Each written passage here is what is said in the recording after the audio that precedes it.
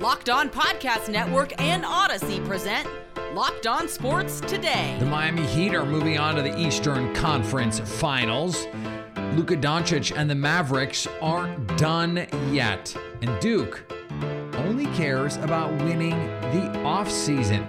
I'm Peter Bukowski, starting your day with the stories you need to know and biggest debates in sports. You're Locked On Today. Searching all major sports. Found. Let's start with the biggest story. Jimmy Butler sent his former team packing.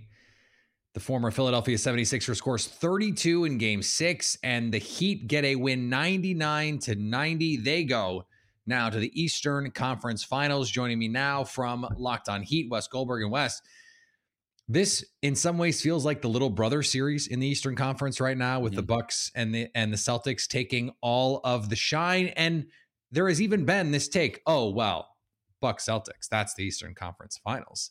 Yeah. Is that fair?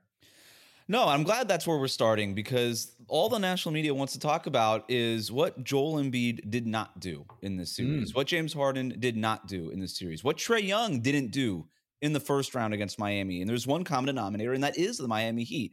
And the Miami Heat specifically, it's defense. And this is a defense that has to be feared. It gives the Heat a real chance to make it to the NBA Finals. And I know that everybody is talking about Milwaukee and Boston as the real Eastern Conference Finals, to your point. But look, Miami doesn't have anybody that's getting MVP votes, but they do have the best defense in the playoffs. It's them or the Bucks. They have arguably the best player in the playoffs in Jimmy Butler right now. And maybe even Max Strus might be number 2, apparently. It sounds crazy that I even have to say this about the number 1 seed in the Eastern Conference, but nobody's really saying that on a national scale. I mean, the Heat are legit contenders. They won't be favored against Boston or Milwaukee. They won't. But that doesn't mean that they shouldn't be taken seriously as a team that can make it to the final. If you're moving forward, build me the case that offensively they have enough to take on either Boston or Milwaukee. Well, look, Jimmy Butler playing the way he is reason number 1, right? If he is going to just go toe-to-toe with whatever star and put up the point totals that he's been putting up, right? He did it against Atlanta. He did it against Philadelphia. And I know that people want to, look, they're not a good defensive team. It was a first-round series, whatever. The Sixers have bodies. They've got guys, and they were happy to just go one-on-one with Jimmy Butler. And Jimmy Butler was happy to go one-on-one with them. He's like, all right, you're just going to give me these looks, and that's fine. And he performed. Jimmy Butler has done this time and time again. And you look at the numbers that he's been putting up. It's hard what he is doing. I mean, it is like LeBron James in Miami, Big 3 era. It is like 2006 Dwayne Wade. They showed this graphic on ESPN the night before, right before the game started. And Jimmy Butler's numbers are right there. And those guys led the Heat to championships, right? And so they have a guy who a lot of people don't consider being that kind of player, but he's playing like it right now. So we'll see if that continues into the next round. I don't really have a reason to say that it won't. Yeah, Giannis blanketed Jimmy Butler, took him out of that series last year. I think that series was more of an exception than the bubble one, right? Just because of how little of a break he had, how trying of a season that was. He had 71 days of an offseason after the bubble run. It was ridiculous. They were never in full swing. They were never really figuring it out and clicking that season. So I think that he could do it. The Heat have also been the best 3-point shooting team during the regular season by percentage. So if they can start making threes, if Strus comes alive, if Tyler Hero, they really need him to step up because he was really limited against Philly. They'll need him to step up. But if those things happen, yeah, I think that's sort of the path that you're talking about for Miami. Thanks for making Locked On Today your first listen. Don't forget to check out Locked On NFL's reaction to the NFL Draft. Get our local and national host take on all the prospects, how teams approach the draft, and most importantly, who won the draft. That's Locked On NFL, Locked On NFL Draft, and your favorite NFL team's Locked On show. The Locked On Podcast Network has you covered with all things NFL. Coming up, Luka Doncic and the Mavericks, they aren't done yet. Now on to Sleeper. Sleeper is the fastest growing fantasy platform today with millions of players, and now you could win on Sleeper by playing their new over-under fantasy game. It's super simple. First, in any sport, choose 2 or more players that you like and pick the over-under. For example, you can take points in basketball or hits in baseball. Then choose the amount of money you want to enter into the contest. If you pick correctly, you can win anywhere from 2 times to over 20 times the money you put in. 20. You're not going to find those odds anywhere else. But the big reason I am stoked about Over Under on Sleeper is that it's the only app where I can join my friends' contest and we can play together. It's got a built-in group chat where I can see and copy my friends' picks if I want to copy them, or make fun of my friends' picks if I want to do that. It is insanely fun to ride it out together. Download Sleeper now to play their new over-under game on your mobile phone, or join our listener group on Sleeper at sleeper.com/lockedon today. And Sleeper will automatically match your first deposit up to $100. Again, go to sleeper.com/lockedon today, and you'll get a $100 match on your first deposit. Terms and conditions apply. See your Sleeper's terms of use for details. Now, here's what you need to be locked on today. Denver Broncos wide receiver Jerry Jeudy was arrested Thursday with second-degree criminal tampering with the domestic violence enhancer, a misdemeanor. Jeudy is being held without bond until he can appear before a judge in Arapahoe County. Arapahoe County Sheriff said in a Thursday afternoon news briefing that no physical contact was made in the dispute between Jeudy and the mother of his 1-month-old daughter. The 2 greatest words in sports, Game 7, are coming to a couple of hockey playoff series, starting with the Bruins and the Hurricanes. The Boston Bruins are still alive in the 2022 Stanley Cup playoffs after defeating the Carolina Hurricanes by a score of 5-2 at TD Garden here on Thursday night. This is Ian McLaren, host of Locked On Boston Bruins, and it was a complete team effort from the Boston Bruins, who have dominated on home ice so far this series in what has been an even split between the two teams. Carolina has won all 3 games in their home arena, and the Bruins will have to overcome their home ice advantage in order to move to the second round of the Stanley Cup playoffs. But for tonight, they took care of business on home ice. Massive penalty kills in the second period, including a 5-on-3, and then they came back, scored a power play goal of their own, and then it was all Boston from there as they took it to the Carolina Hurricanes 5-2, getting contributions from up and down the lineup. All 4 lines contributing to the scoring in this one. So there will be a Game 7 on Saturday night in Carolina. The Bruins still have a chance to advance to the second round. Another is the much maligned Maple Leafs and the Lightning. The Maple Leafs fall to Tampa Bay in overtime as the Bolts force a Game 7. I'm Mike DiStefano from Locked On Leafs. Tampa Bay got the party started in the first period. An awful turnover from Alex Kerfoot. Palat coming in all alone on the goaltender. He puts it past Jack Campbell, and Tampa took a 1-0 lead into the second intermission. And then in the second period, Anthony Cirelli, a shorthanded goal. Bit of a tough one for the Maple Leafs to give up. But Austin Matthews, a few moments later, would cut into their lead to make it 2-1 and get the first puck past Andrei Vasilevsky. And then late in the second period, John Tavares, the captain for the Toronto Maple Leafs, scores 2 in 26 seconds to flip the script and go up 3-2. Heading into the third period, things were going swell, and then the penalties came. 2 high-sticking calls in a 17-second span for the Maple Leafs. They found themselves killing off a 5-on-3. Nikita Kucherov buries one to tie the game. No score through the rest of regulation. It heads to overtime. Leafs pressuring in overtime. Probably should have won that game. They were the better team, and they were playing with a lot more pressure in OT. But a tough giveaway at center ice, leading to a Tampa rush up the ice where Braden Point goes hard to the net and scores the overtime winner. 4-3 Bolts would end up being the final. They force a Game 7. The Maple Leafs now 0-8 in games where they can advance into a series in the Matthews and Marner era. Can they put their first one up in the win column in Game 7?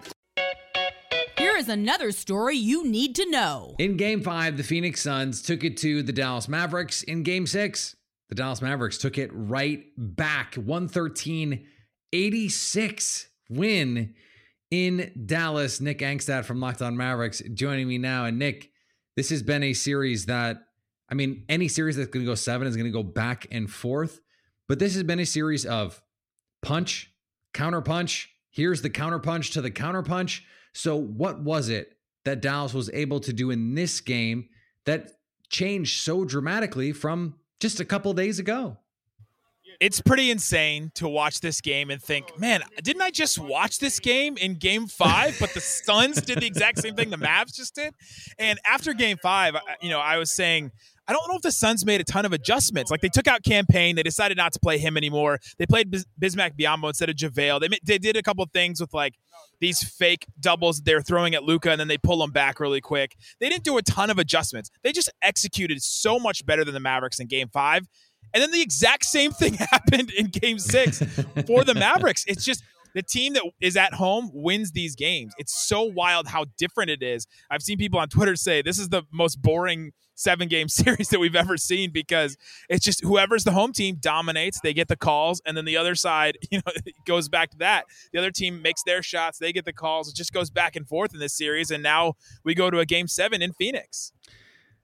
I'm looking at Chris Paul, who was unbelievable. Just Can you like find him? What 10 days ago, and then the last 3 games, 25 total points. So if that's going to be the case, what does the rest of this Suns team need to do to beat Dallas in what is now a do or die game? It's pretty amazing to watch Chris Paul and to watch how good he was in that Pelican series and how good he had to be in some of those games, to then see him where he is right now and to watch him in these games. Because in the games the Mavericks have won, he's just been a non-factor at all. He fouled out, or he had 7 turnovers in the first half of that game 3. He fouled out a game 4. And then in this game, I mean, he had 13 points, but don't let it fool you. Like, a couple of those were late in, the second half that didn't really matter. A couple of threes here and there. He had more turnovers than assists, which is just not a Chris Paul thing that ever happens, really. He's been really taken out. And what the Mavericks have done, they've made him work. Reggie Bullock is picking him up at full court the entire game. And it's not even just to try and cause a turnover. It's just really to make him work harder. And this has kind of been an underrated thing that I wondered at the start of this series. Every single one of these games up until now has been only a 1 day off in between. And I wondered if that would hurt Chris Paul and hurt the recovery. They're traveling in between some of these games too, where there's only 1 game. And so now 2 days off before game 7, we'll see if Chris Paul can be back to Chris Paul and the point guard. But if he's not, then I like the Mavs. Another thing is the Mavericks are only playing really 7.5 guys, but one of those guys is who's the Frank half? Ntilikina. Is he the half? Well, no. Dwight Powell is the half. He played 17 minutes and at 8 points. Okay. Frank Ntilikina plays 21 minutes, does not score a bucket, but he's out there. He's playing defense. He's doing stuff. I mean, is this where we are in this series, that this is like Frankie Nicotine has got to be out there doing stuff for Dallas? But it worked. That's the crazy thing. Like that's the wild part of this series. It's just like, let's throw Frankie Smokes out there and he's gonna give us important minutes. Yeah, we had 4 minutes of garbage time in this game, so there's a couple of minutes and things like that. They're going to be a little bit skewed, but yeah, Frank Ntilikina was injured and had some like some tonsillitis or something crazy, like some non-COVID illness that was keeping him out of this series. And then when he was able to come back, just completely took over Josh Green's minutes, and that was sort of the last guy in the rotation the Mavericks were trying to throw in there. Hey, let's get some defense from somebody. And Frank Ntilikina has now been that guy, like, to come in to spot, those 2 guys. Dorian was really struggling in this game. He had 5 fouls. He only played 25 minutes. He's been playing 40, 45 minutes this entire playoffs. Reggie Bullock has as well. The Mavericks rely on those 2 wings to defend so much. They just need somebody else to come in for like 10 minutes, 15 minutes, and Frank Ntilikina has stepped up and been that guy. Coming up, Duke is only concerned with winning the offseason. It's playoff season in the NBA and NHL, and Major League Baseball is well underway. You're going to need a snack that doesn't break your diet. Look no further than Built Bar. All Built Bars are covered in 100% real chocolate. Yes, that means the puffs included. That's 100% real chocolate, and they're still somehow low-calorie, high-protein. I don't know how they do it.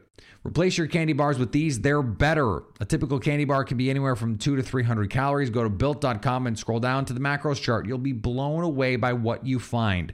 High protein, low calorie, high fiber, low carb. Have you tried the puffs? If you haven't, you're missing out on some of the best Built Bars. Puffs, the first ever protein-infused marshmallow. Protein-infused marshmallow. At Built Bar, they are all about the taste, and they make it taste delicious first. Then they figure out how to make it healthy.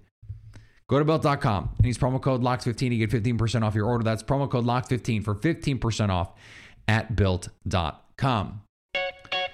Duke is one of the very early preseason favorites to win the national title in college basketball. Locked On Tar Heels' Isaac Shade is confused by this and feels as though Duke is only focused on one thing. There is absolutely no way that you can defend putting Duke at the top of this list. Like, seriously, we're just going to let them win the offseason again and give them all their trophies? Well, yeah, because that's the only trophies they're getting. Duke yes, they finally won a regular season ACC championship this past season. Congratulations, you did it. It's been a minute. But that's all Duke does essentially recently is win the offseason and nothing else, because they care more about winning recruiting battles than they do winning on the court. I guess that's my hot take of the day.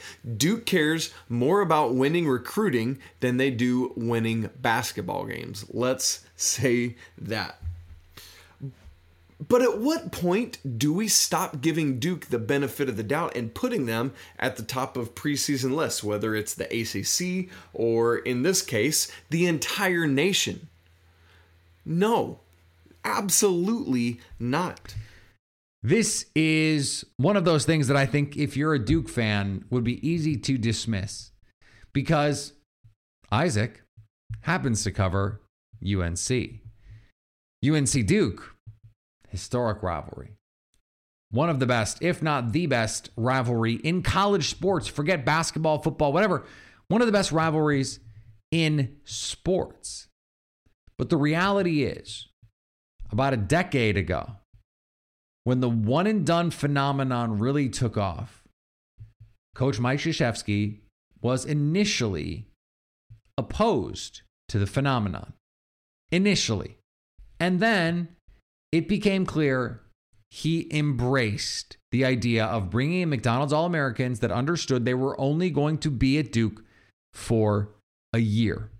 And then it became clear that the only way to recruit those guys, the only way to get those guys, was to allow them to say, I will only be at Duke for a year and then I will go to the NBA.